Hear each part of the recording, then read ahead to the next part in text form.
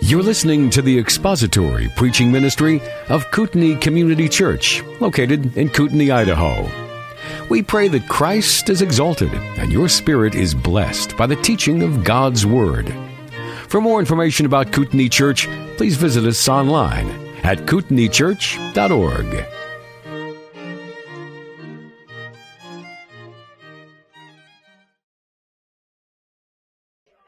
Okay, we're going to go ahead and get started, and we are back in the book of 1 Samuel, so if you would, when you get time, turn to 1 Samuel chapter 1.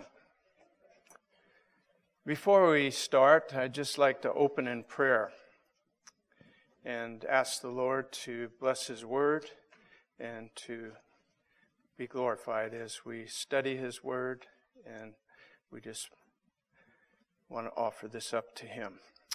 Heavenly Father, we just thank You this morning for the freedom to be able to worship collectively and for the privilege and honor of being able to examine Your Word. And Father, we just ask this morning as we begin this text that You would grant us the illumination and understanding of what Your servants did in the Old Testament as they opened our eyes to the essence of Christ and the forerunners that came in the Old Testament to proclaim that, even though it was dimly understood. We thank You, Lord, for Your Son, our Lord and Savior, Jesus Christ. We ask now that You would guide us and that You would be glorified through the teaching and the proclamation of Your Word. We just ask this in His name. Amen. Well, welcome to Kootenai Community Church and Adult Sunday School. And as I mentioned, we're back in 1 Samuel. So last week I did the overview or introduction to 1 and 2 Samuel, which by God's grace we're going to work through for probably the next couple of years. So I'd like to read the first few verses here so we can have an understanding of the characters that God points out to us in this first and second verse. Now there was a certain man from Ramathaim Zophim, from the hill country of Ephraim, and his name was Elkanah, the son of Jeroham. Actually, it's pronounced Jeroham. And the son of Elihu, the son of Tohu, the son of Zaph, an Ephraimite. He had two wives. The name of one was Hannah, the name of the other Peninnah.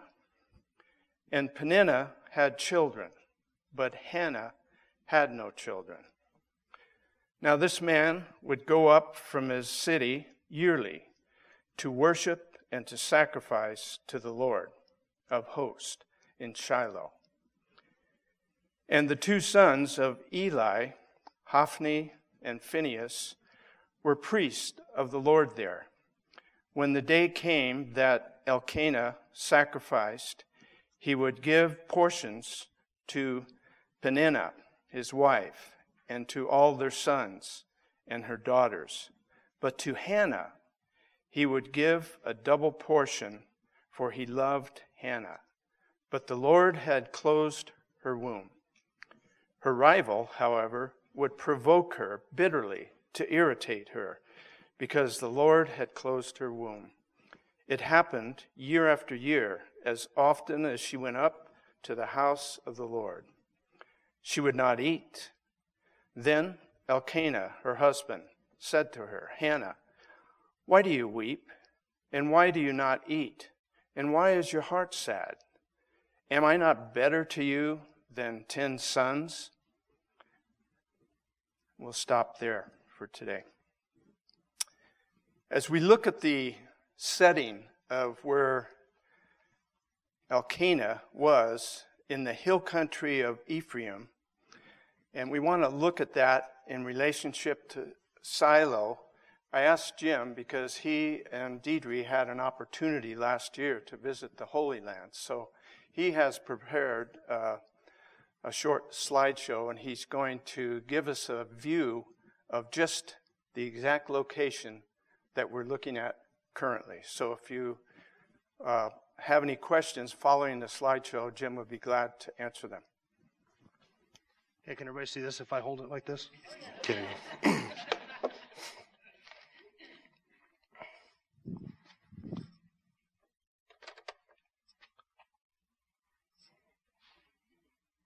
All right, I guess we're going to wait for it to warm up. Okay, so it wasn't last year, it was 2 years ago now, in February, that Deidre and I went to Israel. And the place that I'm going to show you is Shiloh.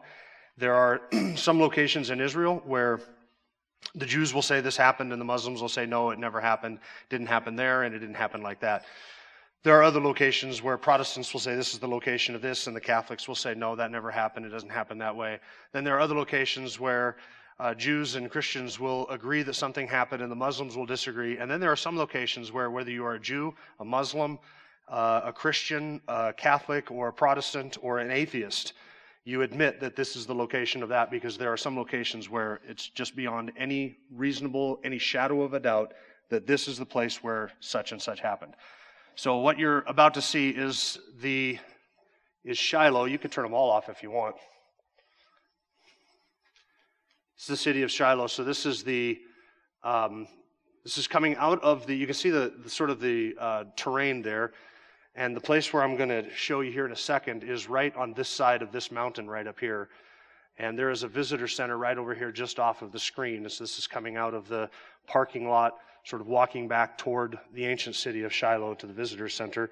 And as you make your way there toward the location where the tabernacle stood, there are all kinds of these places where there were houses and the walls are still there. They've been buried over time with dirt and other rock, but they've excavated certain portions of the living quarters of the people who lived at Shiloh. And you could be looking at houses in which Samuel and Eli and Hophni and Phinehas and those men walked or even lived and knew people in there at that time. There's some more remnants of that. So what they would do is they would have these locations, they would call them tells or mounts, and they built cities on hills. And they would build a city up on a hilltop, and then they would put a wall all the way around it to protect them. And there was plenty of rock, as you can see. Israel is just one country full of rock, so you didn't have to walk more than 10 feet to grab a rock for your wall. And they would build these walls around them, and then inside of that they would have, sometimes as part of the exterior wall, they would have these homes where the remnants of the walls can still be seen to this day. There are other houses around ancient Shiloh. This is walking up to the visitor center there.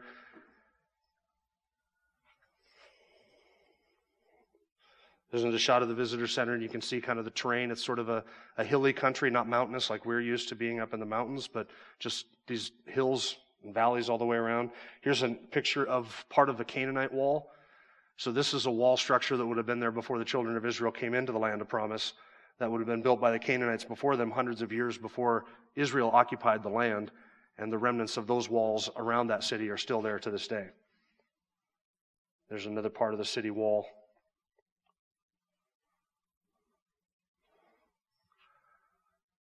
So I showed you in that first picture, you're walking up toward the visitor center, and you kind of get past this knoll. When you go up into the visitor center, they had this room that was like, I don't know, it was 180 degrees, sort of this panoramic room, and you sat in this little theater. It's a couple rows deep, and you'd sit in this theater, and you're looking out the windows of around across ancient Shiloh, so you can see where the Ark of the Covenant was, and the tabernacle was, and the homes. And then they put these screens down across the windows, and then they project onto that the semi-transparent screen. They would project onto that what ancient Shiloh would have looked like. So sitting there, you can see through the screen with like superimposed on the buildings would have been right where it was and where the ark was and the tabernacle. So this is a picture of where the Ark of the Covenant stood and where the tabernacle was. So on the back side of that visitors center, you kind of go down from the hill just a little bit, and there's a flat spot. And that's where the tabernacle stood for 369 years. So everything that Jess is talking about in 1 Samuel This is where the tabernacle was. This is where Hannah was, where Elkanah was, where Hophni and Phinehas and Eli and Samuel. This is where they ministered. I'm going to turn down the volume, but just so you can see kind of a panoramic of the whole area there. There's houses off to the left there where those white things were at. Those are current excavations going on.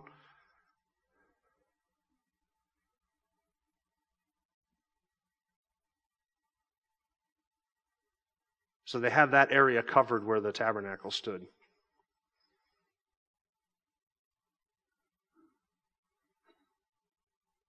Right there is where the Ark of the Covenant sat.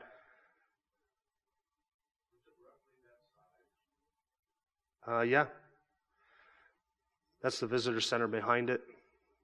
And then all around that area, around that visitor center, that hotel, is the whole tel, T-E-L, not hotel, but the whole tel, which is the whole mountain. Around that entire mountain would have been where the houses and the walls were at.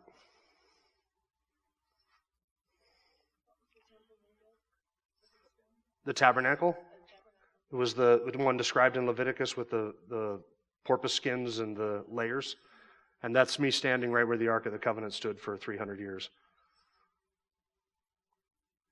So that is Shiloh. Any questions?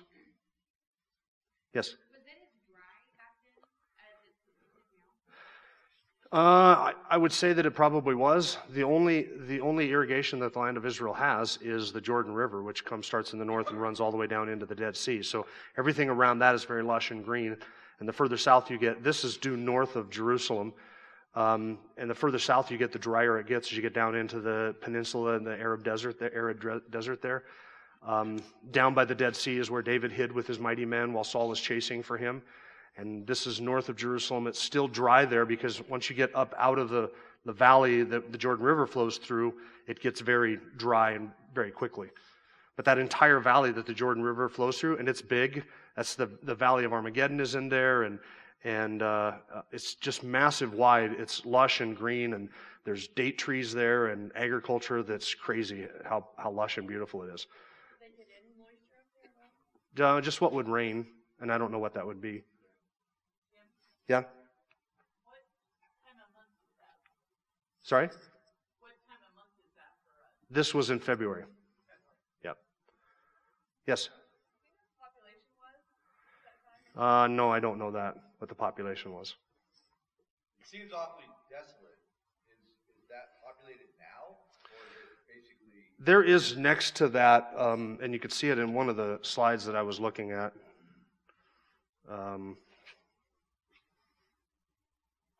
So you can see there's some cities or little tiny towns that are around there. There's one up on the hillside to the left. And those are Israelite cities? Or Yep. Jewish cities? Yep. Do you know what city that was that you saw? No, I don't. Just seems awfully barren. It is, but everything is barren except for where the people live.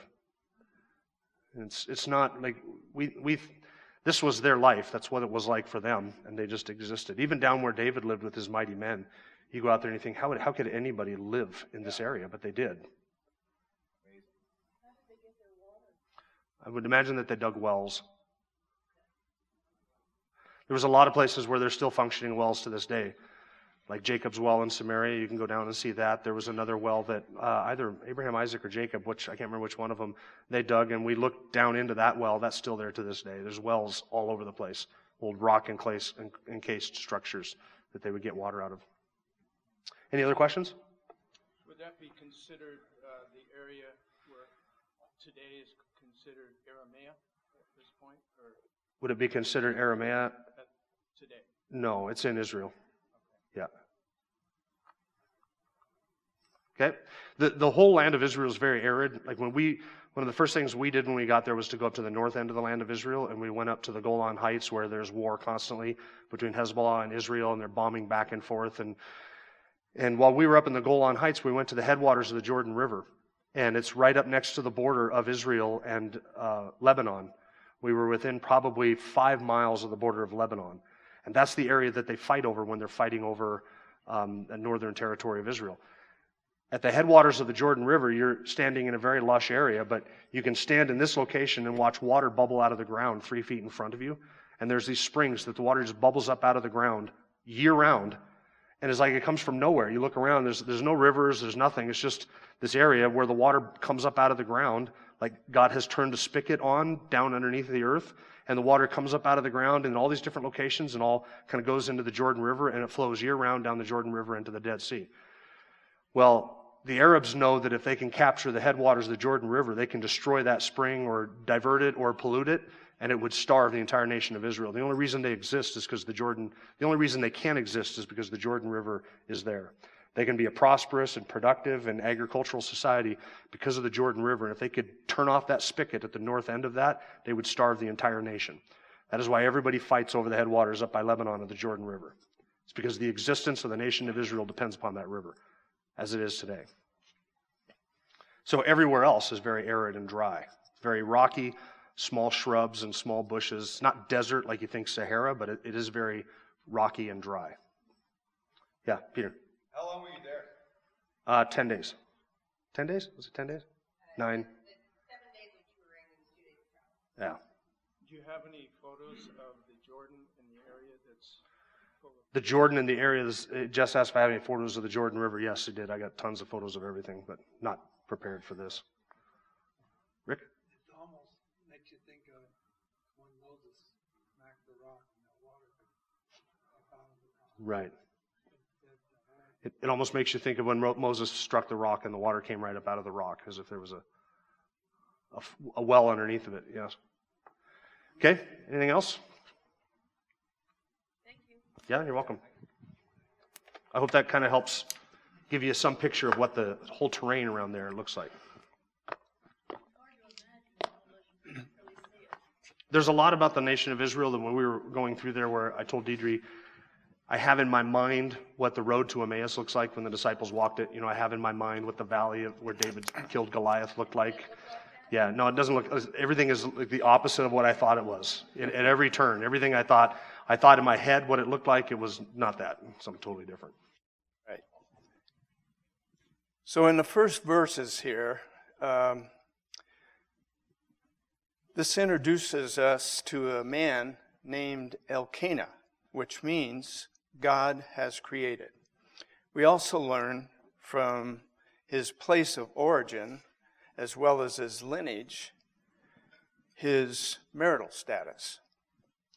Now there was a certain man from Ramathaim Zophim, from the hill country of Jeroham, the son of Elihu. Ramathaim, which means twin heights, was the home of Elkanah. Ramathaim is also located in the hill country of Ephraim. That was according to Jim. Is that the understanding? That's why I asked. One of the historians said that the Ramathaim is located in the hill country of Ephraim. Some historians consider Ramathaim a variation of Ramahite, a town which was given to the tribe of Benjamin in Joshua 18, verse 25. Other scholars suggest that the location is as Arimathea in the New Testament is today, which I'm not sure if it is or not. At this point, I would like to ask if you had any more questions regarding the location that Jim explained with the photos. We saw how desolate it was, and yet, as he shared with us, when you get down in the valley near Jordan River, it's lush. Also, I wanted to give you a general idea of the physical area which we consider Israel. The information I got or received, Cornell shared with me, and he said that some modern archaeologists that are giving a basic comparative of Judah and Israel excluding the Phoenician territories on the shore of the Mediterranean, they said that it did not exceed 13,000 square miles, which is half the size of West Virginia, of which the Kingdom of Israel encompassed only about 9,300 square miles, not any larger than the state of Vermont.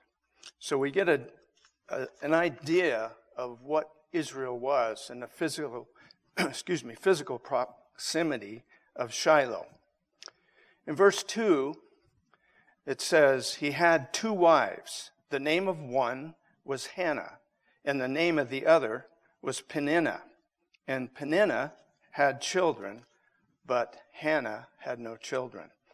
Now, last week, as I was doing the introduction, I said that we looked at the Old Testament practice of polygamy that was practiced in the Old Testament, which was not a norm. It was not established by God. We see in Genesis chapter 2 where God gives the pattern for marriage. For this reason, a man shall leave his father and mother and be joined to his wife, and they shall become one flesh. So, although polygamy was practiced, it was not God's design.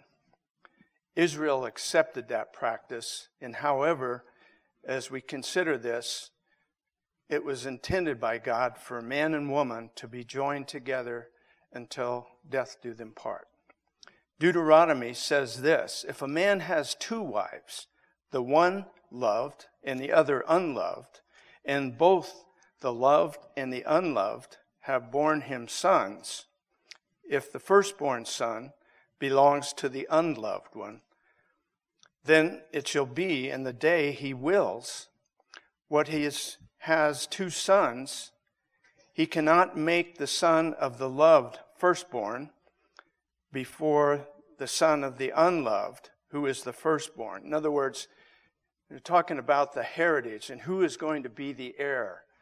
And because he has 2 wives, the first wife, even though she's the unloved wife, her offspring will have an inheritance. That is the priority that is outlined when there's 2 wives. But then he goes on and says, but he shall acknowledge the firstborn, the son of the unloved, by giving them a double portion of all that he has. So he's going to receive a double portion of the inheritance. For it is in the beginning of his strength. To him belongs the right of the firstborn. So we know the firstborn in the families in this culture, in the ancient culture, this was what they did. The firstborn would be the heir, firstborn male. As we continue in verse 2, Elkanah's genealogy reveals something very important about his heritage. He lists 4 generations. The son of Jehoram, the son of Elihu, the son of Tohu, and the son of Zuph, an Ephraimite. First Chronicles says this in chapter 6. The sons of Kohath were Amminadab, his son, Asher, his son, Elkanah, his son, Ebasaph, his son, Aser, his son, Tohath, his son, Uriel, his son, Uzziah, his son, Shaul, his son. As for Elkanah, the sons of Elkanah were Zophai, his son Nathan, Eliab, Jeroham, Elkanah, his son. The sons of Samuel were Joel, the firstborn, Abijah, the second, and Miriam, and Libni, his son. And then he names this person, Shimei. I want you to remember that name because when we progress in 1 Samuel, he's going to appear and he causes quite a scene against David. We'll look at that when we reach that text. Elkanah was from the family of Kohath, the son of Levi. Now this means that these were Levites. The Kohathites were the ones of the three major lines in the tribe of Levi. This is important because Moses and Aaron and the Kohathites, according to 1 Chronicles, the sons of Kohath were assigned the responsibility of the most sacred furnishings of the tabernacle, including the Ark of the Covenant. When Israel would move their camps, the Kohathites would take and disassemble the Holy of Holies and transport the Ark and all the sacred utensils according to the procedures laid out for them by God. Once Israel occupied the Promised Land permanently and the tabernacle was finally situated at Shiloh, the Kohathites seem to have devoted themselves to other priestly functions, especially leading music, prayer, and praise in the tabernacle. Thus, one of Elkanah's close ancestors was known as Heman, the singer, according to 1 Chronicles 6:33. The Levites were the only tribe in Israel allotted no independent territory. God did not assign or give them any specific territory because they were the priestly tribe, and the Lord himself was their inheritance. When the land of Israel was divided and distributed among the 12 tribes, the Levites were scattered throughout the whole nation of Israel. They were given small plots of pasture land to cultivate in selected cities throughout Israel. Elkanah's ancestors, probably as far back as the earliest generations after the conquest of Canaan, had come among the tribe of Ephraim. That's why Zuph, Elkanah's ancestor, is called an Ephraimite, even though this was clearly a family of Kohathites from the tribe of Levi. And I know there's a lot of names here of lineage, but these are key people in this point in time in history. So I wanted to at least give you the names and their heritage and their lineage so that we get a picture of what God is addressing here in 1 Samuel. Men from the tribe of Levi would take turns every year for a few weeks at a time serving in the tabernacle. In those days, the tabernacle was situated at Shiloh, that very picture that Jim showed in that flat spot where he stood. That was the precise location of the tabernacle.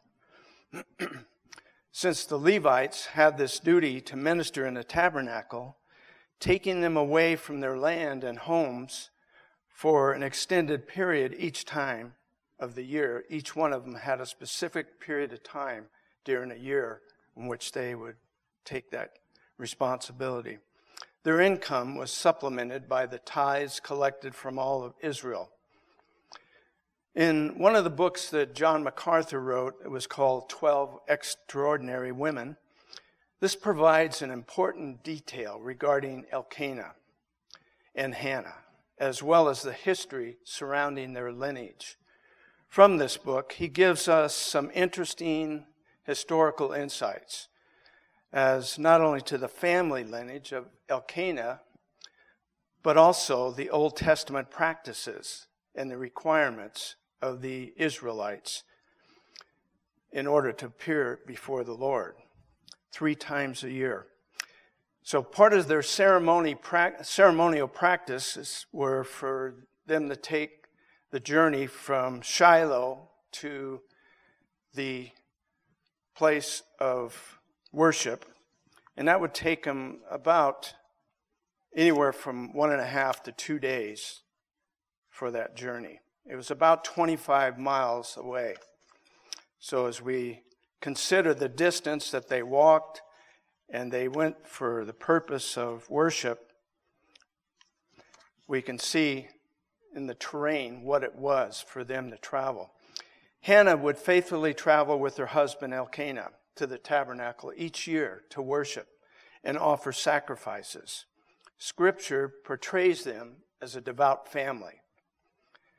As we think of this, during that time, Elkanah made regular trips to Shiloh to worship.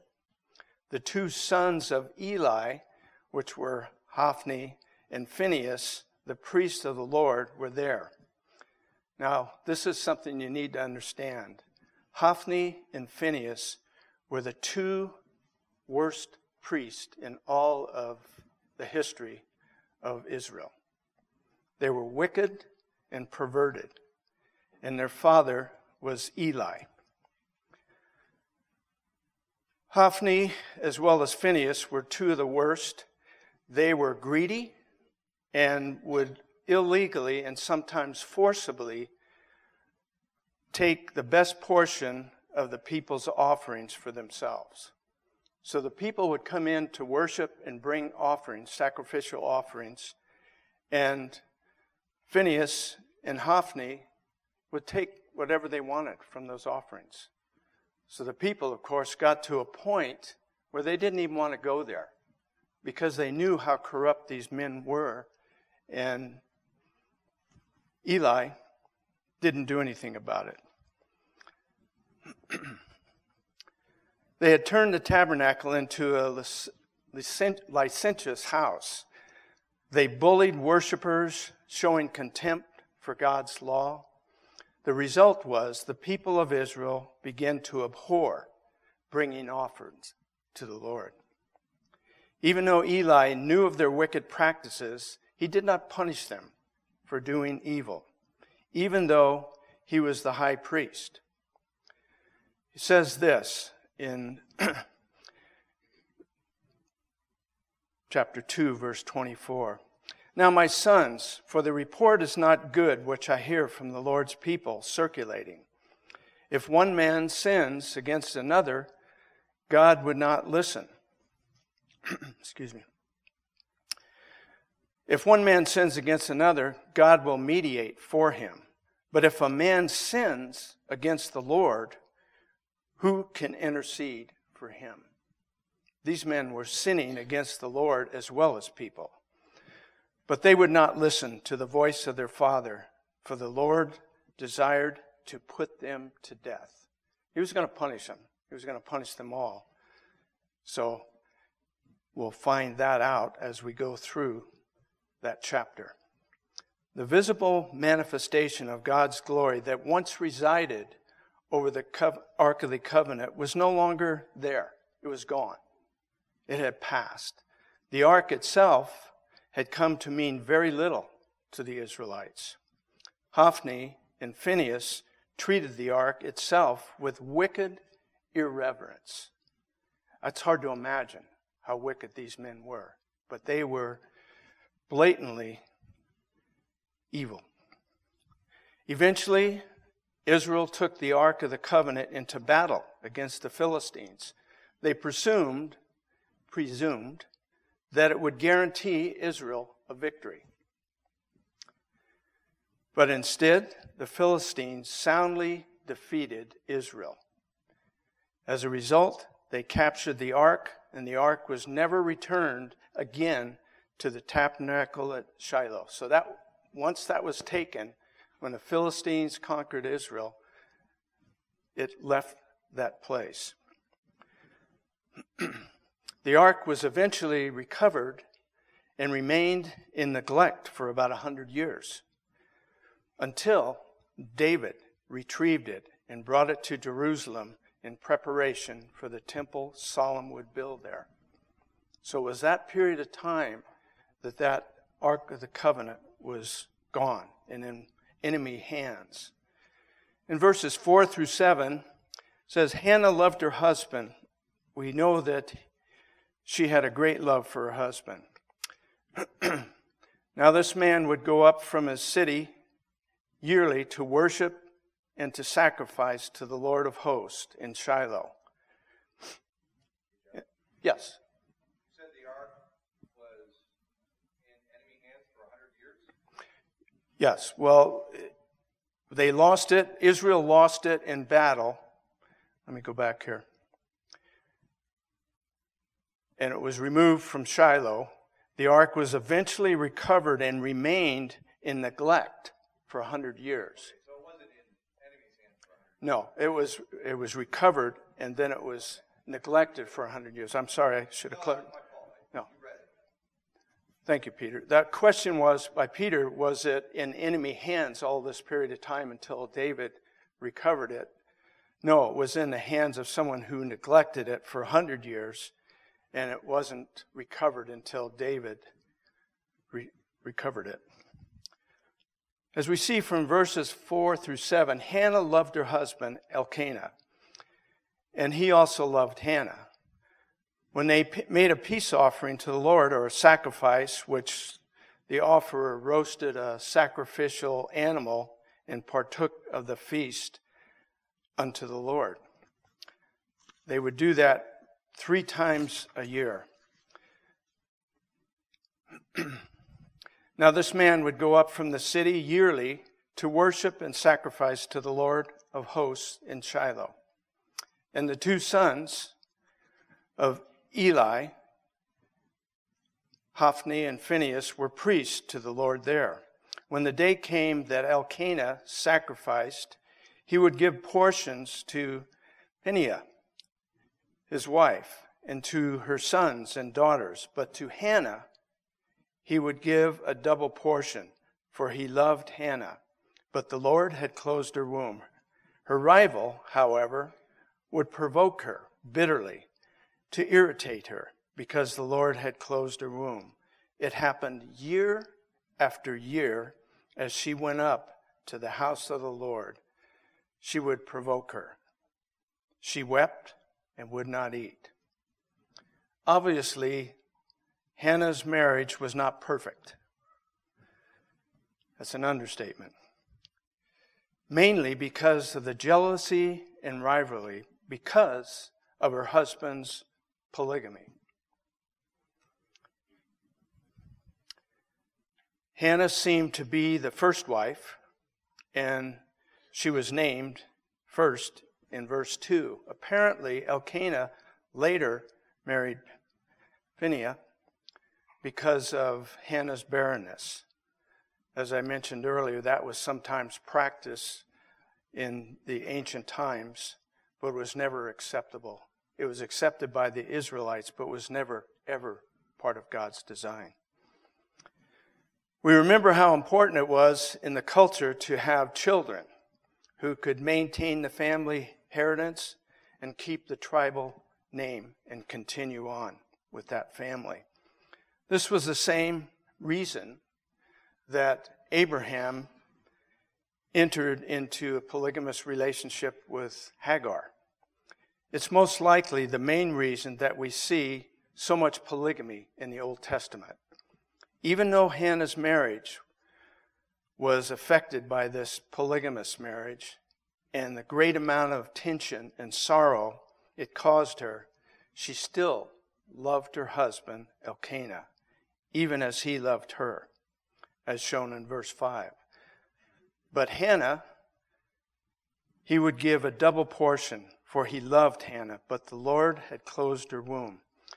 Again, in MacArthur's book, he said this: Hannah's love for her husband is the first key to understanding her profound influence as a mother. Contrary to popular opinion, the most important characteristic of a godly mother is not her relationship with her children. It is her love for her husband.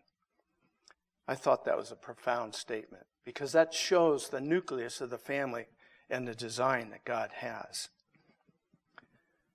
A healthy home environment cannot be built exclusively on the parents loving their children.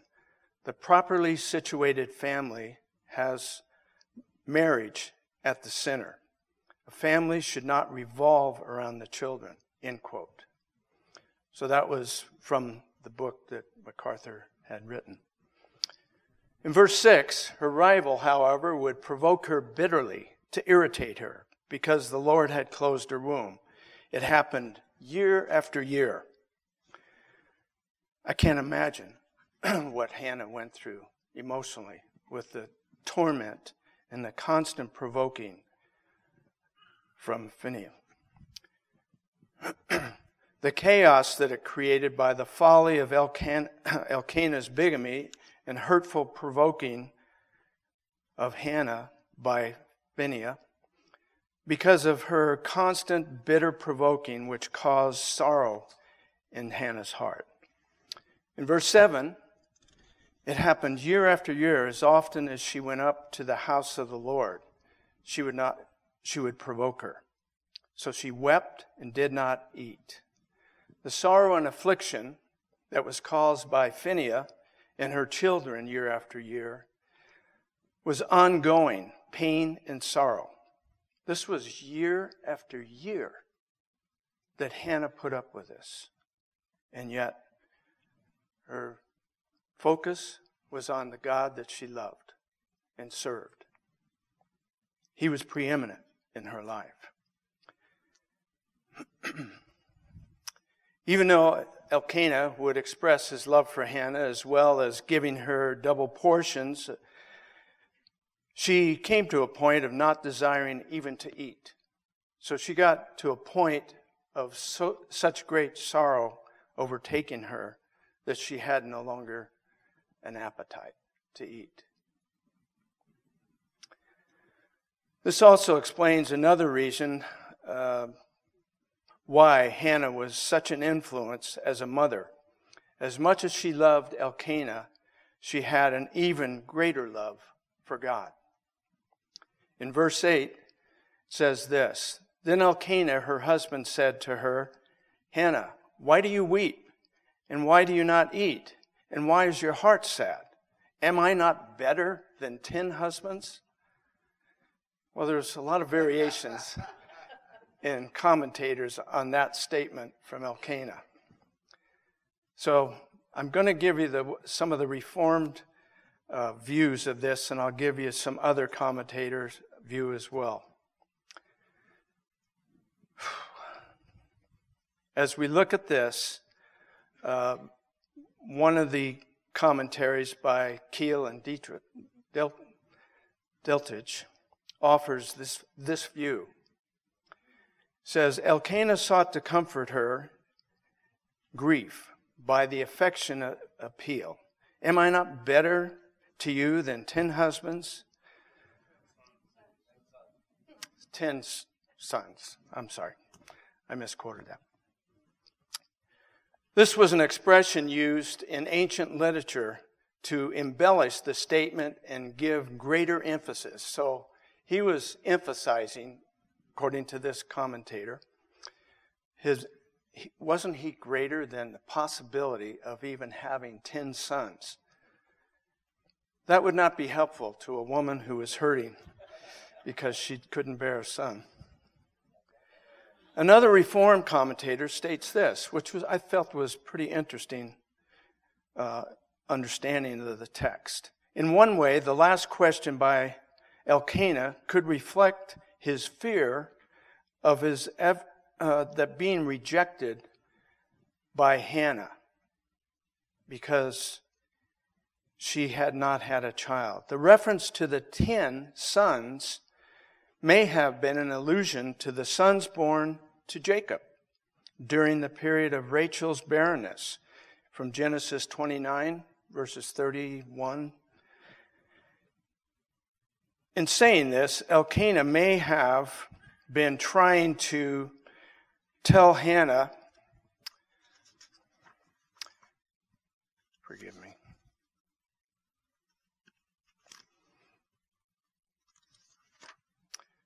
that he loved her like Jacob loved Rachel. If this is true, then we can also perceive how the statement at the same time foreshadows a similar sovereign work which God will do as he did in Rachel. So it's always pointing to God's sovereignty throughout this entire book, which is illuminating who God is through his entire attributes.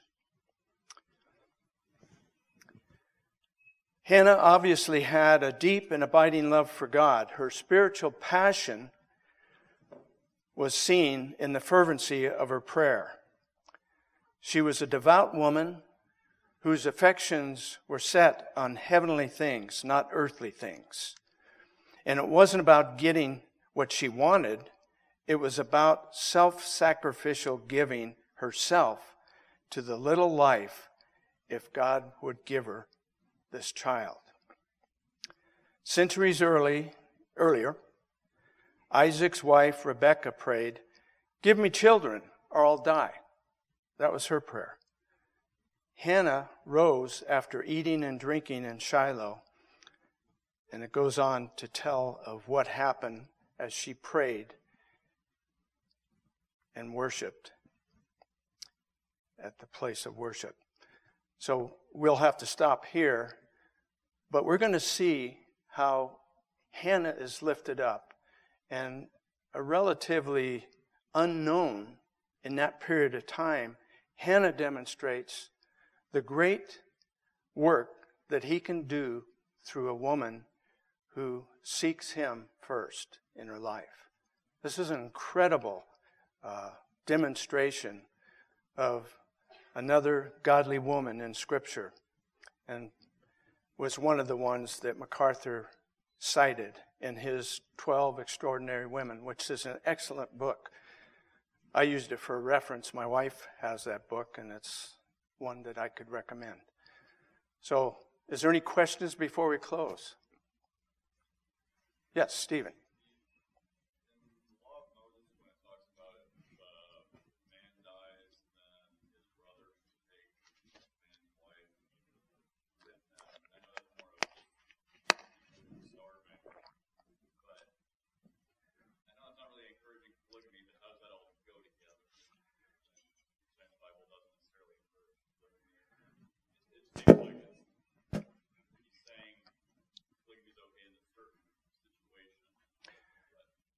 No, he wasn't actually promoting polygamy. He was telling them how that should be if they had two wives. So he wasn't elevating that of polygamy. He was just giving him instruction. If you did this, if you were a polygamist, I'm using paraphrase, then this is how you take care of the children and offspring of the first and the second. So that's what he was doing. So it isn't a contradiction of God's plan. It was something that they did, just like divorce. God didn't ordain it, but he allowed it. So as we look at this plan for marriage, it's monogamous. It's one man and one woman. So throughout Old Testament, we'll see continual polygamy, which is not ordained by God. So we have to either understand that this was guidance given to them because of what they did. So as a result of that, they couldn't, their first love, their first wife, could not have a son and receive the heir if it was not born before his other wife. So there's punishment in there if you look at that text, because the heir from the rightful heir did not receive the inheritance. It was the heir of the second, and that was a form of punishment. So it wasn't that he was rewarding them. He was just saying, if you did this, this is going to be the consequence, and this is what you do. So he gave them specifics on how to handle his estate. So does that make sense, or? Yeah. Yes, Peter. So, curious about the actual arrangement. Since it says that she was provoked once a year, I'm assuming that they didn't live, these two wives they probably had completely separate Yes. homes and separated. The only time they really Yes, when they traveled. It appears that way. It doesn't delineate in Scripture, so we could only assume that this is when these attacks occurred. She provoked her all the time during their journey to worship and back, and whatever time they were together. We call it polygamy, but really it's adultery. It's adultery. Yeah. Very good. Did you all hear that? Peter's question was, did they live in two separate locations? And Scripture doesn't delineate that, but we would assume so. But the times that she was provoking Hannah was in the journey as they worshiped. So, okay, we're going to close for now. I ran over a bit, but thank you for your questions. And if you have further questions, we can examine those as we continue in this text. Father, we do thank you for your word. We thank you for the absolutes of your word. And we thank you, Lord, for your Holy Spirit that illuminates your word to us. We ask now as we continue our worship service that you would truly be glorified through the preaching of your word. And as we lift up song and praise to you, we do so that all that we do would bring glory to you. We ask now that we'd be able to continue to honor you as we carry on our worship service, and may you be glorified in all that we do. In Jesus' precious name, amen. Thank you for listening to the latest podcast from Kootenai Church. If you'd like to learn more about Kootenai Church or to donate to our church ministry, you can do so online by visiting kootenaichurch.org. We hope you enjoyed this podcast and pray you'll join us again next time. Once again, thank you for listening.